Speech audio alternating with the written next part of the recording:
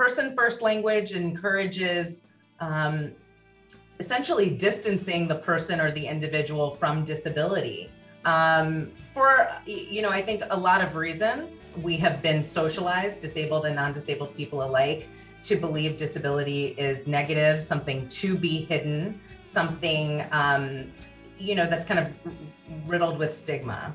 And I would say out of the political correctness movement of the 1980s and 90s, we were taught not to identify as disabled or to identify others as disabled, but, really recognizing I'm a person first.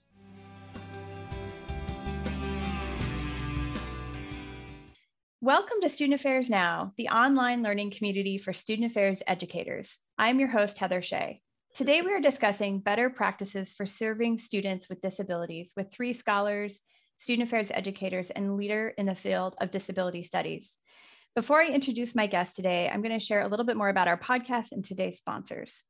Student Affairs Now is the premier podcast and learning community for thousands of us who work in, alongside, or adjacent to the field of higher education and student affairs. We hope you'll find these conversations make a contribution to the field and are restorative to the profession. We release new episodes every week on Wednesdays, and you can find us at studentaffairsnow.com, on YouTube, or anywhere you listen to podcasts. Today's episode is sponsored by Simplicity. A true partner, Simplicity supports all aspects of student life with technology platforms that empower institutions to make data-driven decisions. This episode is also sponsored by Leadershape. Go to leadershape.org to learn how they can work with you to create a just, caring, and thriving world.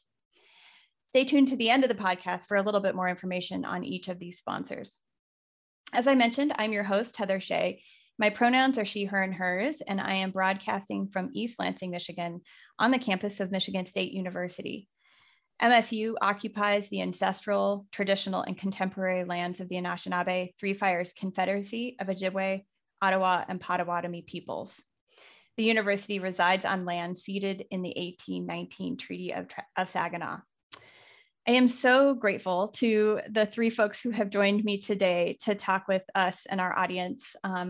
So I would love each of you to introduce yourselves and tell us a little bit about your connection to this episode's topic, a little bit about your background. And I'm going to start with Lissa. Welcome, Lissa. Hi. Hello, my name is Dr. Lissa Ramirez-Stapleton. She, her, and her pronouns. I live, work on the ancestral, traditional, contemporary lands of the Tongva people. So I'm in Southern California, Riverside, LA area. I'm an associate professor of deaf studies at Cal State Northridge and a core faculty member in the Education Leadership and Policy Studies program. My research primarily focuses on deaf communities, looking at identity, history, access, and language. Thank you. Welcome. And Amanda, welcome to Student Affairs Now. You were on a previous episode of Student Affairs Live, which we'll talk a little bit about. So it's great to see you. Yeah, great to see you all too. Thanks for having me. I'm Dr. Amanda Kraus. I use she, her pronouns. I'm at the University of Arizona in Tucson, which resides on the ancestral and contemporary lands of the Pasquayaqui and Tohono O'odham communities. At the U of A, I'm Assistant Vice President for Campus Life and Executive Director for the Disability Resource Center. And I'm an Associate Professor of Practice in the Center for the Study of Higher Education, where I teach in our master's program, student services courses, as well as disability and higher ed courses. And I am finishing up my term right now as the president for AHEAD, the Association on Higher Education and Disability. And it's lovely to be with you all. Thanks for being here, Amanda. And Autumn, welcome. Thanks. Hi, everyone. I'm Autumn Wilke. My pronouns are she, her, and hers. And I'm joining you today from the ancestral and contemporary homelands of the Oceti-Sakowin and the Meskwak and Meskwaki peoples, which is central Iowa, for folks who are not familiar with where I work. I work as the Associate Chief Diversity Officer for Disability Resources at Grinnell College, which is a small private liberal arts school of about 1,600 students in Iowa. And I'm also a doctoral student at Colorado State University, where my research really is focusing on the experiences of disabled students, particularly within the classroom. Excellent. And I have ties to Colorado State, and then of course back to the University of Arizona. So it's great to hear that connection piece. And Lissa, I know our paths crossed several years ago. Always. I think ACPA. Yeah, Always. I love it.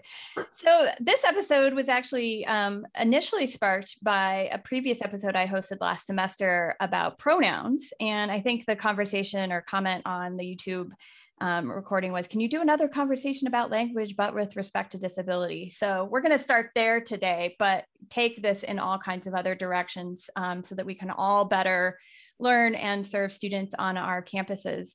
And as you could tell, this is a complete rock star panel from administrative leaders and faculty and scholars and folks who are contributing to the literature, as well as serving in professional association leadership roles. So I am grateful, and I have no doubt this is going to be a fascinating conversation. So I'd love to begin with the topic of language, always evolving. What recent changes have occurred? And Amanda, I'm going to toss this to you first. Sure. Yeah, language is a really interesting topic, and I know folks have a lot of questions about disability language.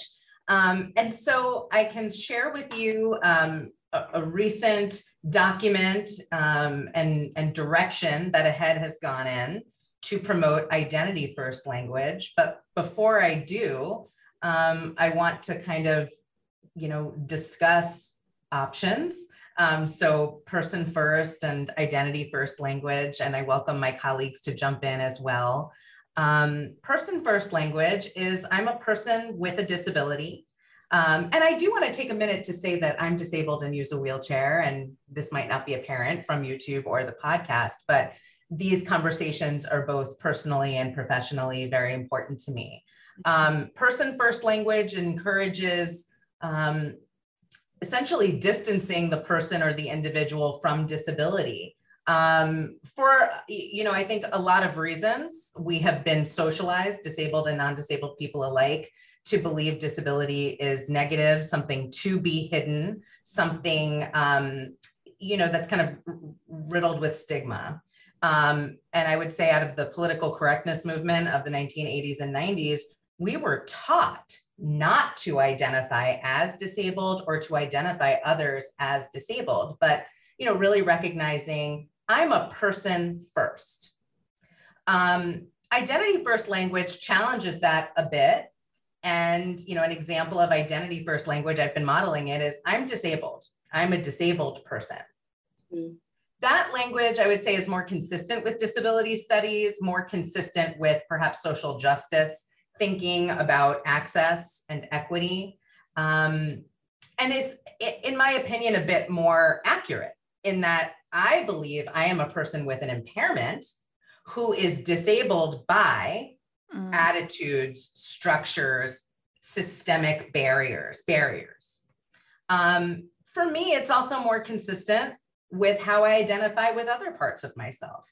I'm a woman. I am a disabled woman. I am a disabled white woman. I do not feel the need to distance myself from other subordinated identities that I hold. And I do want to, just kind of say, to clarify that that's my choice. I've done a lot of work and reflecting on my disability identity and how best to represent it in language. There are lots of people who prefer person first or might use the approaches interchangeably. And, I certainly think it's important to leave space for that. AHEAD recently, just about a year ago, a little over a year ago, issued a statement basically saying that as an organization, we would be promoting identity first language, and we're working to update all of our communication across our websites and various channels to reflect identity first language. It is not a directive, it is not the rules, and if you don't follow it, you're out. It's simply a position we're taking to model identity first language, because I think as much as we've all been trained to utilize person first language, there are a lot of people who want to say disabled and who want to say disability and aren't sure if it's appropriate. So AHEAD is trying to kind of get out there and say it is okay to say disabled. it's also okay to say person with a disability. I'll say it, it's not okay with me to use euphemisms like differently abled or special needs or handy capable, mentally challenged. And I'm sure we could talk more about that if necessary, but I think it's important to say disability, both person first and identity first language. You know, they are articulating the word disability. And personally, I lean a little bit more on the identity first side, and AHEAD is simply, I think, creating space for that in the profession. We are going to share that statement with the show notes today, so folks will be able to access and read through it. But what else would you all add, Lissa or Autumn? I think it's really interesting because I think it's, I have the pleasure to work for Rankin & Associates and to do climate studies all over the country, and have had a lot of time with students and to focus on disability. And I think the language piece is in line with how people are feeling about being visible. So when talking with students, I want to have a club. I want to have, a space that I can identify my disability openly, right? And running up against all of the kind of older ways of thinking of things need to be secretive, people don't need to know. Running up against, I think, the ways in which the system pushes shame, right? And I think students are pushing back saying, no, I want to chat with other students who have a variety of disabilities. I want to be in community. I want people to know. I want to table a tent when other clubs are tabling tents. I want to recruit people and be involved and be in community and conversation with people. So I think that our policies and practices are finally kind of getting in line with what students really want. So I feel like it's a little more parallel. I mean, we're getting there, right? It's like pushing the parallels of what students want and what our system has not always allowed them to have. For a variety of laws and rules and policies and practices we put into place to protect them, right? And they're saying, no, I don't actually want you to protect me. Like, I think I'm okay. And I want to be in community with other folks. So I'm excited to see that AHEAD is leading the way with that. And I guess in community also with, I think, disability justice folks in the community who have been pushing this and saying, like, this is who we are as a person with a learning disability. This is who I am. Like, there's no need to like sugarcoat that or hide that under something else. But I think, again, the academy, community ground, social justice advocates work, and students are finally starting to get in the same rhythm and vibe, which is cool to see. Yeah, and I would really echo everything that Amanda and Lissa have already said. And I think the piece that I would add is kind of thinking too about, as I'm working with, like, I do a number of trainings on campus, and language is often one of the places where folks have questions, faculty, staff, other students across the board. And, and I think one of the things that I always emphasize for folks is that, we can have sort of shared language for policy, for process, but like, ultimately everybody has their own sort of personal, and like that the best thing you can do is also to respect how other people identify themselves. And I often will then, sort of for myself, like share, some of my own preferences around language. I also identify as disabled. But I talk about how our language is imperfect and share the specific example that, like, when I talk about community, when I talk about the communities I'm a part of, I really use language of disabled. But when I'm talking more specifically about my diagnoses and things like that, like, so I have OCD, and I will talk about, I'm a person with OCD, but I'm part of the disabled community. And so that even in the ways that sometimes as you get into the nuance of some of those pieces of it, like our sentence structures don't always work with the ways that people actually want to talk about themselves or refer to themselves.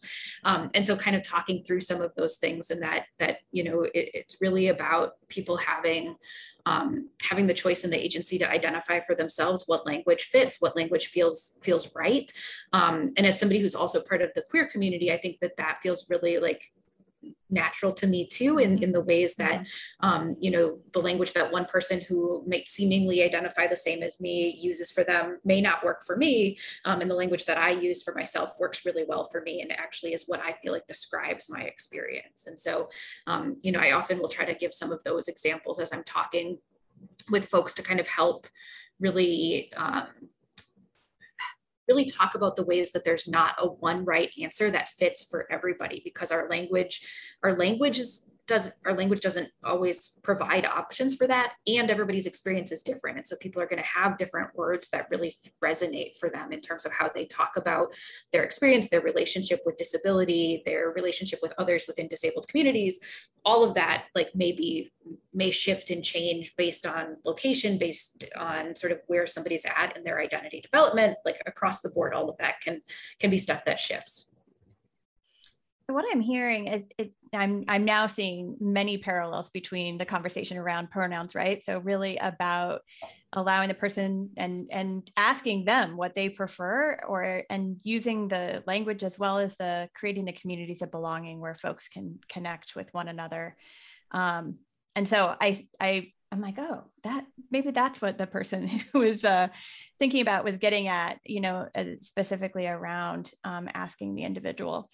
So I would love to hear a little bit more about your work on your respective campuses. And, certainly 2022 is where we are, right now, but the last couple of years of the pandemic has certainly changed the ways that we engage with one another, both in technology and virtual spaces, but also on our campuses. So would love to hear more about how has anything changed, in the way that you're engaging with students, and what are some of the bigger challenges facing students on our campuses who identify as disabled or members of the disability community?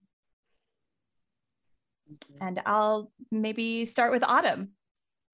Yeah, I think, sort of my initial thought, or the first thing that kind of came to mind as you were explaining the question, is that I don't think we fully know yet. I think a lot of that is still like a lot of the ways that pandemic has shaped sort of experiences, the ways that the pandemic is continuing to shape experiences, I think is stuff that we will continue to see sort of shape out over the next 2 to however many years for students. But some of the things that I've seen on, in particular on our campus, comparing sort of pre-pandemic, during pandemic, in this ongoing period of, kind of thinking about all these different phases. A couple of the observations that I've made and that I think remain to be seen, how this will be a good thing, a complicated thing, kind of across the board. One of them being that folks who have, I would say, never really, who had not previously disclosed or who had not previously been seeking disability communities, for the first time, really, there were folks who were doing that because of the pandemic. I think there were ways where folks who may have, I'm thinking in particular, some of the folks that I work with, both on the faculty staff side and on the student side, who have complicated sort of chronic health conditions and may not have previously identified as being part of a disability or the disabled community. Really, I think for the first time, we're finding, this is something that the pandemic is forcing me to kind of reckon with isn't even the right word, but to tell other people about and begin to come into community around some of it. I think that there's been a lot of ways where, particularly for folks who are navigating sort of being immunocompromised, masking, all of these things on college campuses are starting to find each other and talk about those experiences in a way that I'm excited about. I'm excited about the ways that some of our conversation about what does community and support for each other kind of look like has been shifting on our campus over the course of the pandemic, both because of who's getting engaged in that conversation, people who previously had not been, but then also I think the pandemic, and Lissa may have some ways to contribute on this. I think that there's ways where the pandemic really has both illuminated opportunities for bringing folks into the conversation and have isolated people. I think that there's ways where technology has been great, and there prior to the pandemic had been lots of disabled folks and activists sort of pushing for more ways for remote and hybrid participation in things.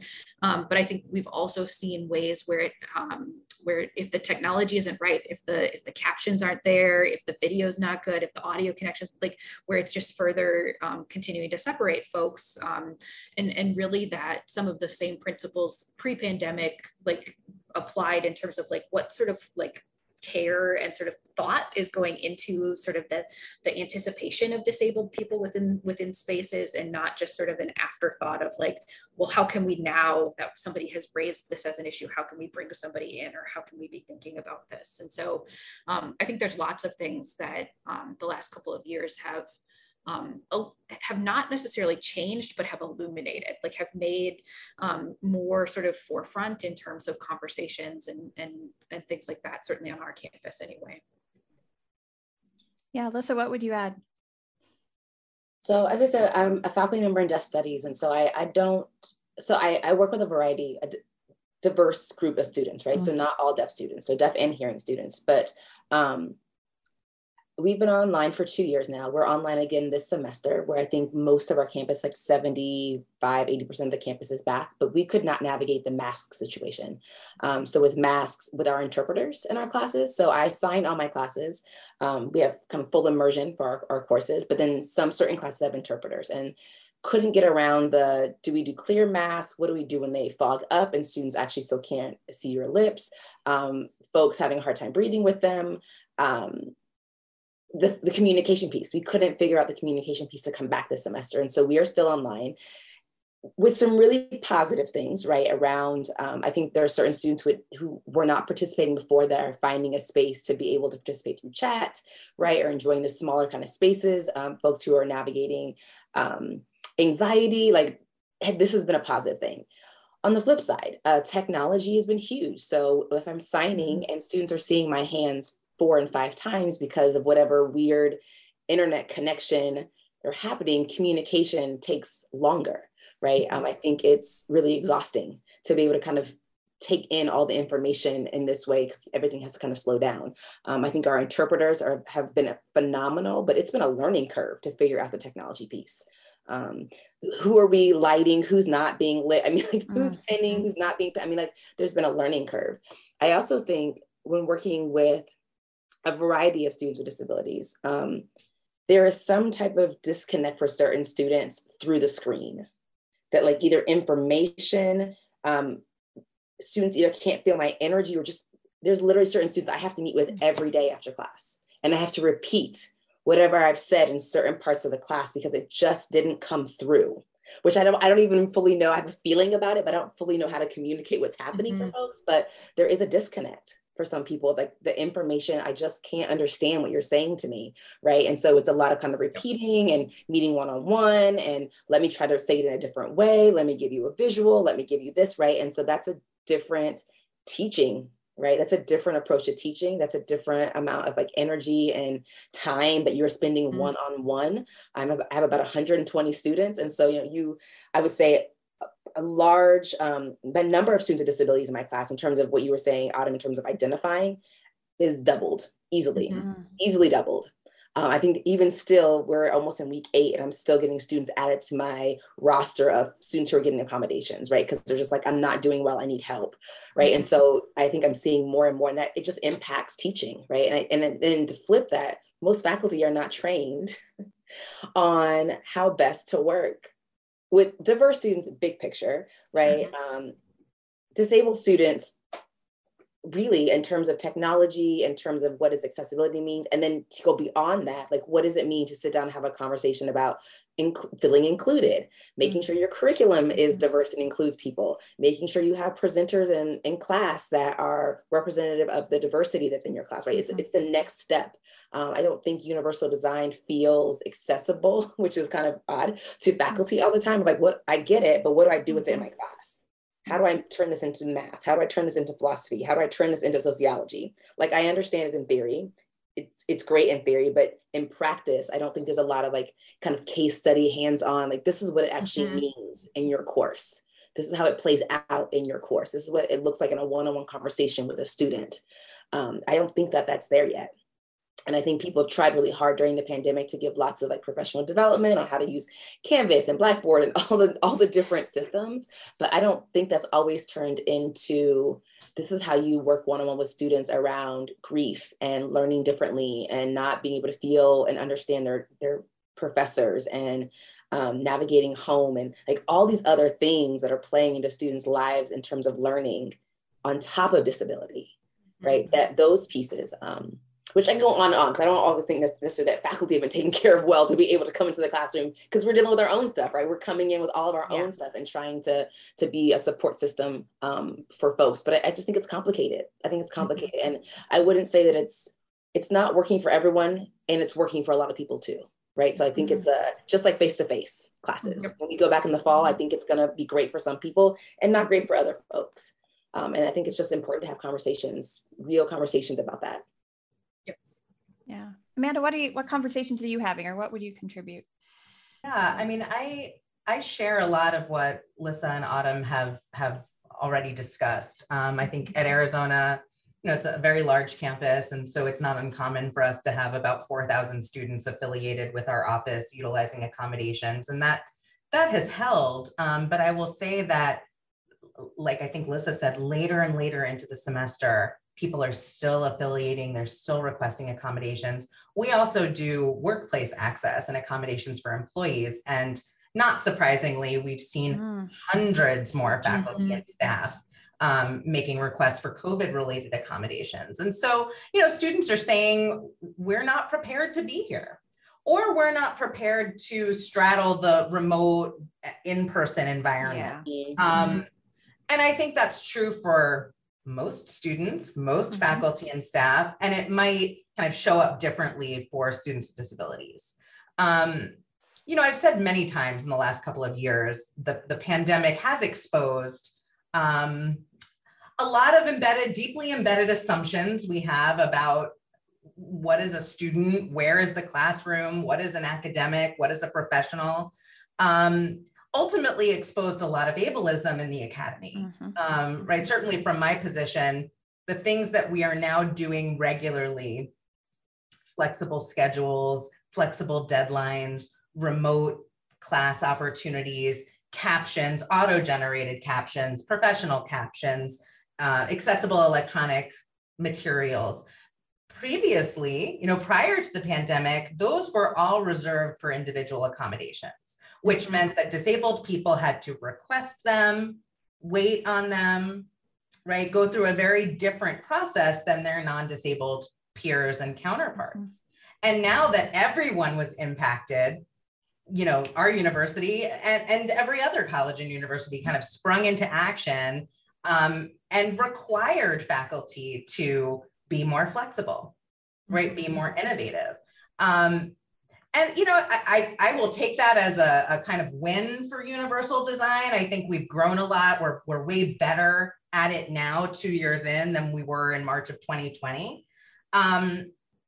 But, it is a reminder of kind of values and assumptions, I would say, that really underlie higher education. And, I don't think that there's any checklist or way to guarantee that you're doing it right. I mean, we've had ADA compliance for 30 years, and that doesn't mean, even though something's accessible, it doesn't mean it's inclusive or welcoming or certainly equitable, right? And just because we've universally designed something doesn't mean that we are not going to have to work individually with people.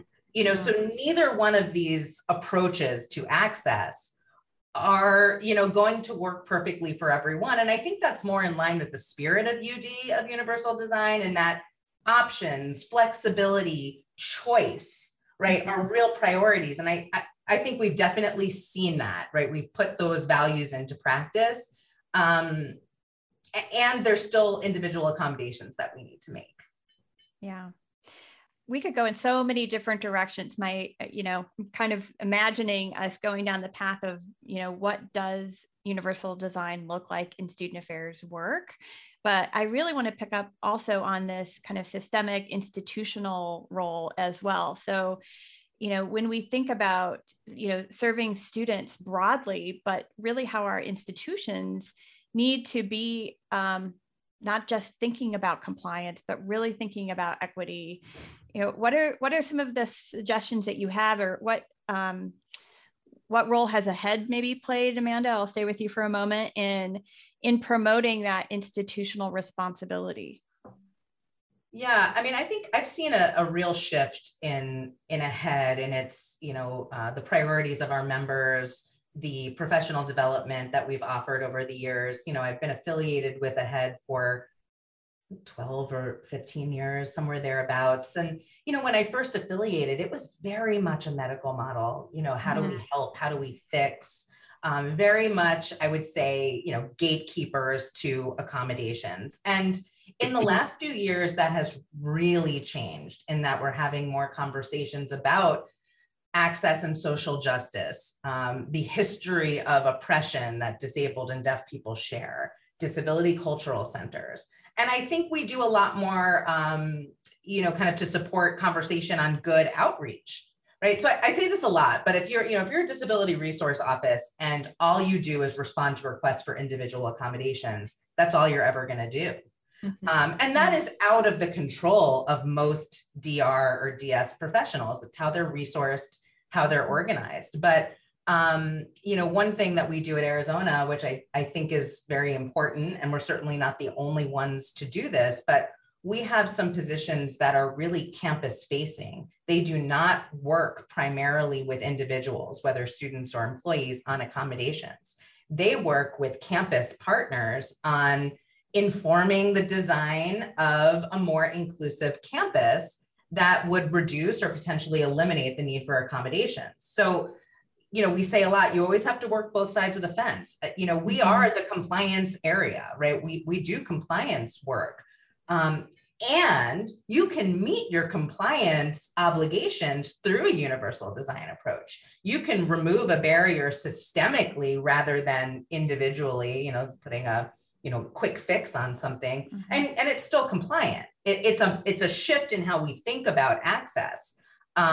But, I think that there's lots of great opportunity there. I mean, looking forward into the future, the ADA has been around for 30 years, but so the next 30 years, I hope we're able to really operationalize the spirit of that law in creating inclusive and welcoming communities. We work with students who have been admitted to colleges and universities by the same standards and practices. They're in the classroom, they're held to the same academic standards, on campus, held to the same behavioral standards, yet, disabled students have to do a lot more to get the same basic access that non-disabled students just get by virtue of showing up. So, something that we like to talk about a lot in AHEAD and at Arizona is, how do we ensure a similar, if not identical, experience on campus? And that's in the classroom and outside the classroom. Everything that campus has to offer, similar, if not identical, for disabled and non-disabled students with respect to access. Yeah, and I kind of building off of that, I think one of the things, and it gets at this not only just the institutional sort of obligation part, but also that every person on the campus plays a part in it too, kind of building off of that, what Amanda was saying about the additional sort of barriers in time and all of, and I think one of the things that, I think it takes a while or there needs to continue to be education around is that some of those things are not, many of those things are not physical. Many of those things are the ways that people use spaces or the ways that people, like it's the ableism or the ways that we construct sort of environments. And I think on our campus, we have buildings that need work. We have, I think every campus has buildings that need work. But largely, the barriers that students are experiencing and the things that are taking up additional time for them are the navigating ableism that they're encountering with their peers, with their faculty, with offices, assumptions that are built into policies that weren't built to even consider sort of the existence of students with disabilities. And I think it's all of those things. Like I'll share an example of something that we changed a number of years ago at Grinnell, after a student pointed out the issue with it. And I think a lot of campuses have this where Dean's List requires a certain number of credits to even be eligible. Like you have to take 16, 17, beyond sort of a full-time course load in order to be considered for Dean's List. But we also have students who are approved to take fewer credits, like that's part of their accommodation package. And so thinking about, what does it mean to have a policy that right from the get-go says somebody who has an accommodation will never be able to meet sort of this something that students strive for. You know, I think most students would love to be on Dean's List. Like that is a thing that people want to have. You know, and that's just a policy decision. Like there's nothing that says that Dean's List has, like you have to take extra credits in order to be on Dean's List. That's not even sort of built into sort of the ethos of what Dean's List is meant to be in terms of, you know, great performance academically. Like the arbitrary sort of decisions about time to degree, you know, all of these things that kind of are built in as assumptions that like Amanda was talking about of like, what does academics look like? What does being a student mean? What all of those sorts of pieces are arbitrary decisions. And those are things that then students, when they bump up against those, have to navigate, have to advocate for change, have to push, you know, and so all of those are sort of some of the additional pieces, not even to mention the microaggressions that people are experiencing around assumptions about sort of their performance and all of those sorts of things.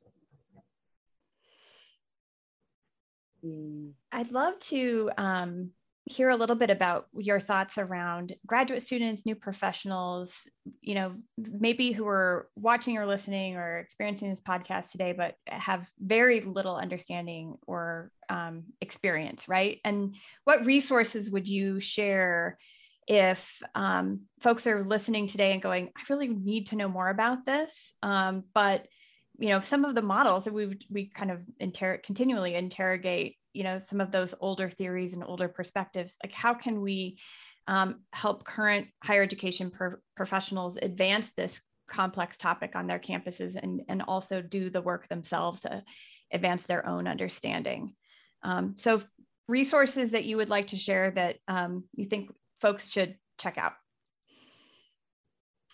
Yeah, I would encourage folks, particularly those interested in working with or understanding more about deaf students, is the National Deaf Center on Post-Secondary Outcomes. So they are at the University of Texas, Austin, a grant-based organization that focuses on collecting data around education and work outcomes for deaf individuals across the country. So they have great data that breaks down each of the states and looking at from high school up in terms of high school graduation, some college, meaning community college, 4-year, and then graduate education and above, but also outside of just a great space that has data, but also doing workshops, really great infographics that simply break down how are you engaging with students, right? Around either interpreters or transitioning from high school to college, but again, all focused on deaf students and working with their families. I think they've done a really great job of getting in community perspectives, really great videos, and it's run by deaf individuals for deaf individuals. So I think it's a great resource. Thanks, Lissa. Other thoughts from either Autumn or Amanda?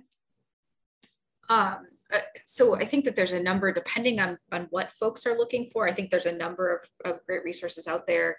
I think, you know, kind of with some of the topics that we've been talking about, like some of the resources that I have found really helpful for like really understanding some of these embedded systems and like ableism, like Jay Dolmage's Academic Ableism would definitely be a book that I would recommend for folks. And there's a number of really good books that have come out in the last decade, I would say, about higher ed and sort of looking at more of those sort of systems pieces. I also think it's not higher ed focused, but even for new professionals who feel like they don't have a whole lot of context or understanding about disability as identity, reading Disability Visibility, the edited volume by Alice Wong, I think is also a really good I tend to turn to books for like my own sort of learning. And so I'm kind of putting a couple of those out there for folks who want to do a little more deeper reading on particular things. Yeah, I was going to recommend those books as well, Autumn. And one more that I'm going to look at, the Disability in Higher Education, that Autumn, you were a contributor on, right? So that's, yeah, it's a textbook and I love it. You know, it really breaks down key concepts in a practical way. Looking at different aspects of higher ed, but I think it's very relevant to student affairs practice as well. You know, there's a lot of really good disability activism going on. So, I mean, you can kind of turn to social media and Crip Talk and, you know, disability so white, different hashtags that really will give you a sense of the disability rights community and just kind of regular disabled people who are interested in advancing justice. You know, I would say for grad students and for new professionals, and for all of our colleagues, right? Sure. Like, we have been taught that disability is an individual, is the result of an individual circumstance, right? A physiological difference that needs to be cured or fixed, or some sort of tragedy that we need to pity or position as charity. And that, I would say, is inaccurate. You know, and that there is the reality of impairment. There is the reality of difference in one's body or brain. Disability is bigger than that, right? Disability is a socio-political phenomenon, right? With lots of different implications.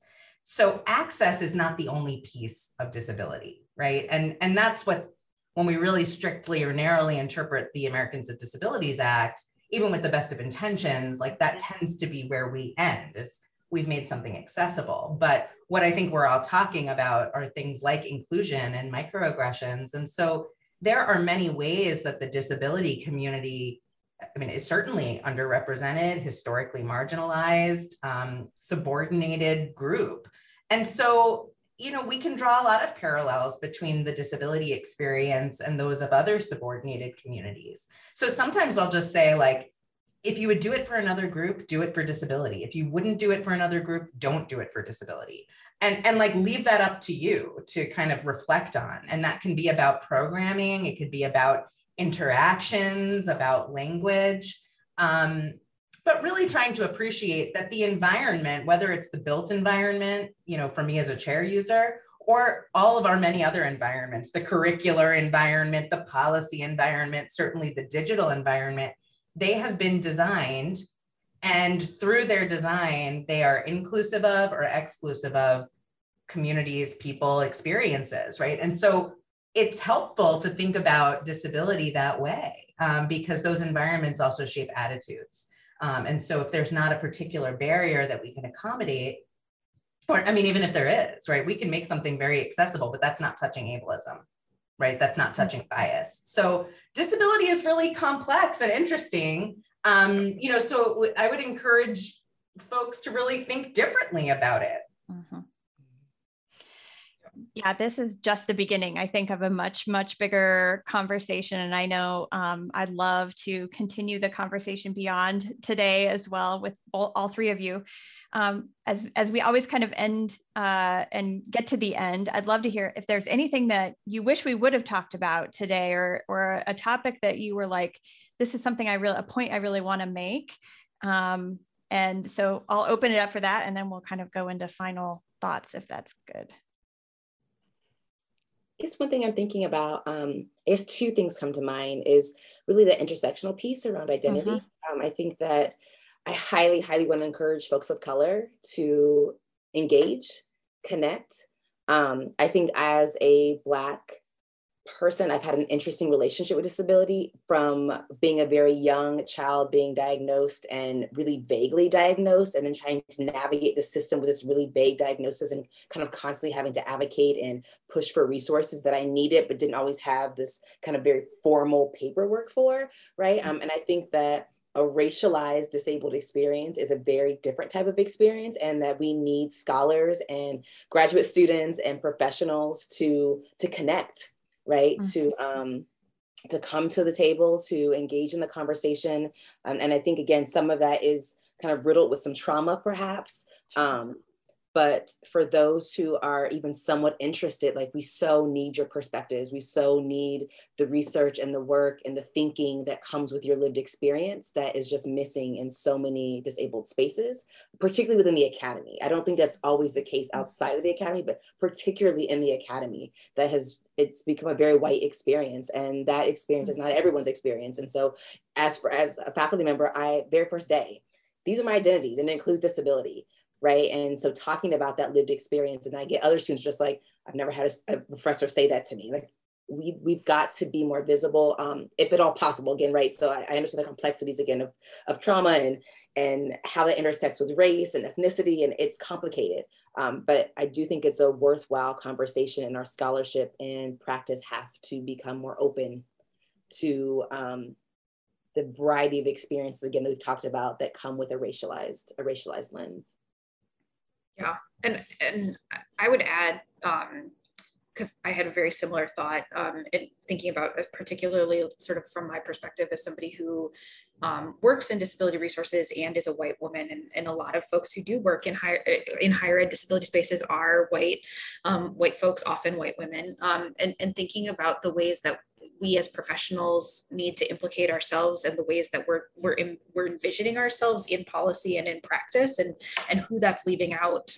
And so, I think particularly for folks who, regardless of what area you're working in, but particularly if you are a grad student or somebody who's thinking about working in disability resources,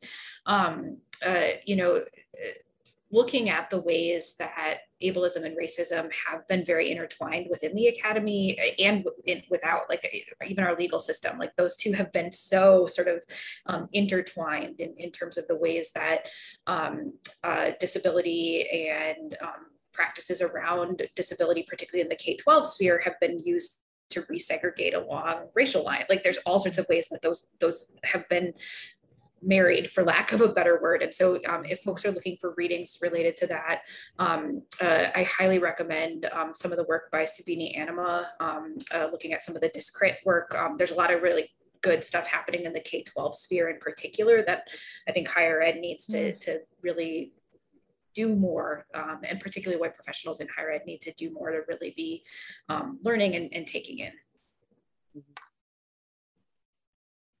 Well, I mean, I would say that a lot of people, go into student affairs because they want to help, right? I think we sometimes refer to student affairs as a helping profession, and that does kind of make me uncomfortable because of my experience with disability and how fraught helping is. So I would encourage us, as we think about our work in the field, to think about how we can serve the institution and help the institution become a more inclusive and equitable experience and place, rather than helping every individual disabled student or every individual student, right? We love the relationships that we build with students. And so I'm certainly not suggesting that we don't have them, but I think the greater opportunity to really be kind of progressive student affairs professionals is to really look at how we can change the system and challenge the institution and help the institution in really living out its values around equity and inclusion. And I would just say, if it wasn't really clear earlier, that access and equity are not the same. So when all we're looking at is minimal compliance standards and minimal accommodations, that is not equity. Right? Equity is something that we share. Equity is something that, I think we could argue people have a right to when they're members of a community. And, minimum access is really not where we want to end our work. So really looking at how we can transform our campuses, our programs and practices to ensure that everyone has an equitable experience, right? Including around disability access. I am so grateful for all of your contributions today, and I'll just open it up for final thoughts, things that you would like to leave our listeners with that you want to share, or what this conversation has sparked for you now. Sometimes we often ask we're called student affairs now, like, what's on your mind now? I honestly, I appreciate the conversation. I don't really engage in student affairs spaces very much anymore. And, because I don't necessarily see disability resources work as traditional student affairs, although it can be. But I will say that as a professional, I have felt uncomfortable in student affairs spaces. Sure. Because of what I have perceived over 20 years as a student and professional as disability is separate, an insistence on person first language, even when that's not necessarily the preference of the individual. I've just felt over the years that even though there's a lot of good work to do, I don't want to do it, because it's too much for me, right? It's too exhausting and too difficult, right? And so I have really chosen to distance myself from student affairs professional spaces. You know, and I'm surprised I shared that because, you know, I mean, this is a, you know, really particular audience, but I'm just saying, you know, I was as student affairsy as they could be, and kind of felt, you know, more and more uncomfortable with, you know, certain conferences and spaces. And so I'm excited to see, you know, perhaps a new reinvigorated conversation about disability. And maybe now's the time, right? Like Lissa was saying, people want it now, right? People are coming to campuses politicized around disability in ways that I haven't seen before, more aware, comfortable, you know, proud of disability in ways that I really haven't even seen. I mean, even like 5 years ago, you know, wasn't as common. So, you know, maybe things are changing a little bit, but I am excited to be kind of having a different conversation in this space. So thank you. Oh, I appreciate you naming that. I mean, I think that's the key, right? Is for folks to take a second to think about why that might be, right? And then what are they doing to potentially further those same harms? Thanks, Amanda. Autumn, final thoughts. What are you thinking about now? Yeah, I think the thing that I'm kind of like that didn't come, that I think we talked about or around, but didn't actually like say. And so it's what I'm kind of sitting with. And I think builds off of what Amanda was just sharing. It, you know, is I think that if there was one thing that people were going to like walk away with is like trust that disabled people know what works well for them. Like trust that disabled people are experts in what works. You know, I think that that's what I run into so much is for myself, but also for like students, faculty, and staff that I'm working with is like a built-in disbelief of like, or disbelief isn't even the right, like an assumption that like, we know what's going to work. Like this type of access, this type of technology, this type of, you know, as opposed to like, oh, I've always used X, like, can I just keep using X?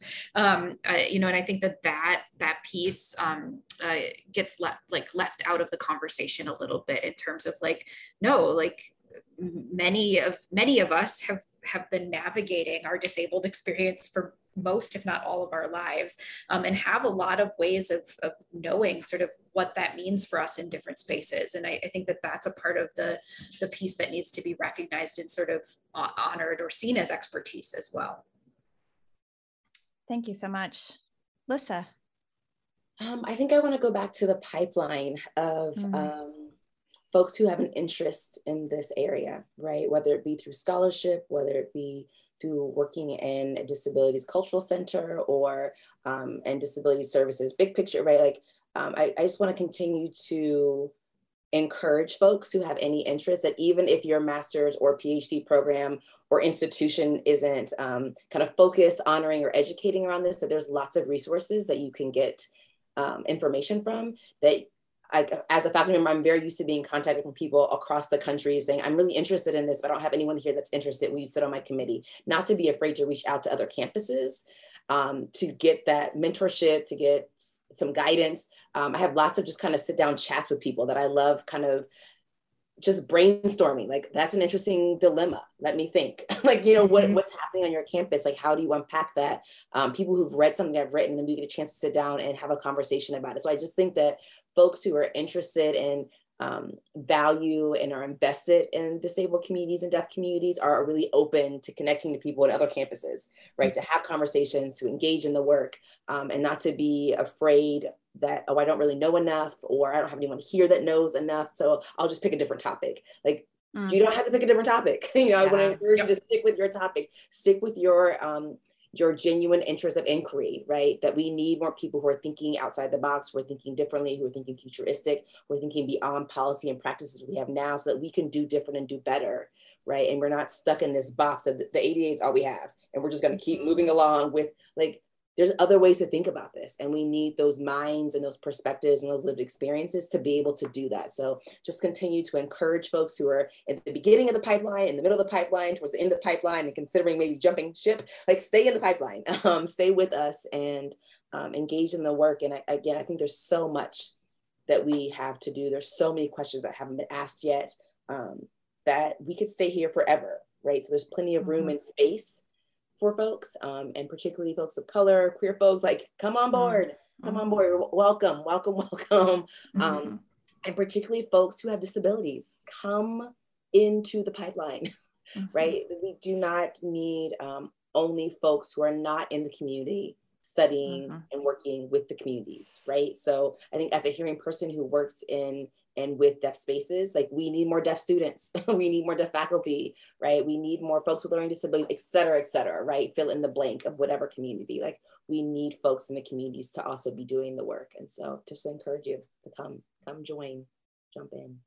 I love ending with the call to action. That always is a great kind of send off. And hopefully folks who are listening today take this as an opportunity. And I really feel like this is the beginning of a broader series of conversations I'd like to host here, because, you know, as we get this overall general perspective, like, I think the nuances and the ways in which we can better kind of delve into some of the specific ways that we could serve our students better, and also create the kind of change we want to see in our institutions. So thank you to the three of you for your good thinking and all of the thoughts that are now swirling around in my head. So just to sign off, finally, sending thanks, of course, to our dedicated behind the scenes work of our production assistant, Nat Ambrosi, who will do all of the work to transcribe this and make sure that's available for folks. And if you are listening today and not already receiving our weekly newsletter, please go to our website, scroll to the bottom, and you can add yourself to our MailChimp list. And then for those folks who are interested in hearing more about our sponsors, today's sponsor first was LeaderShape. LeaderShape partners with colleges and universities to create transformational leadership experiences, both virtual and in person, for students and professionals, with a focus on creating a more just, caring, and thriving world. LeaderShape offers engaging learning experiences on courageous dialogue, integrity, equity, resilience, and community building. And to find out more, please visit www.leadershape.org/virtual programs, or connect with them on any of their social media channels. Second sponsor today is Simplicity, the global leader in student services technology platforms with the state-of-the-art technology that empowers institutions to make data-driven decisions specific to their goals. A true partner to the institution, Simplicity supports all aspects of student life, including, but not limited to, career services and development, student conduct and well-being, student success, and accessibility services, incidentally. So important to note that. And to learn more, you can go to their website at simplicity.com. Please take a moment to visit our website again, click on the sponsors link to learn more. Again, I'm Heather Shea. Thanks to our listeners, everyone who's watching and listening today. Make it a great week, everyone.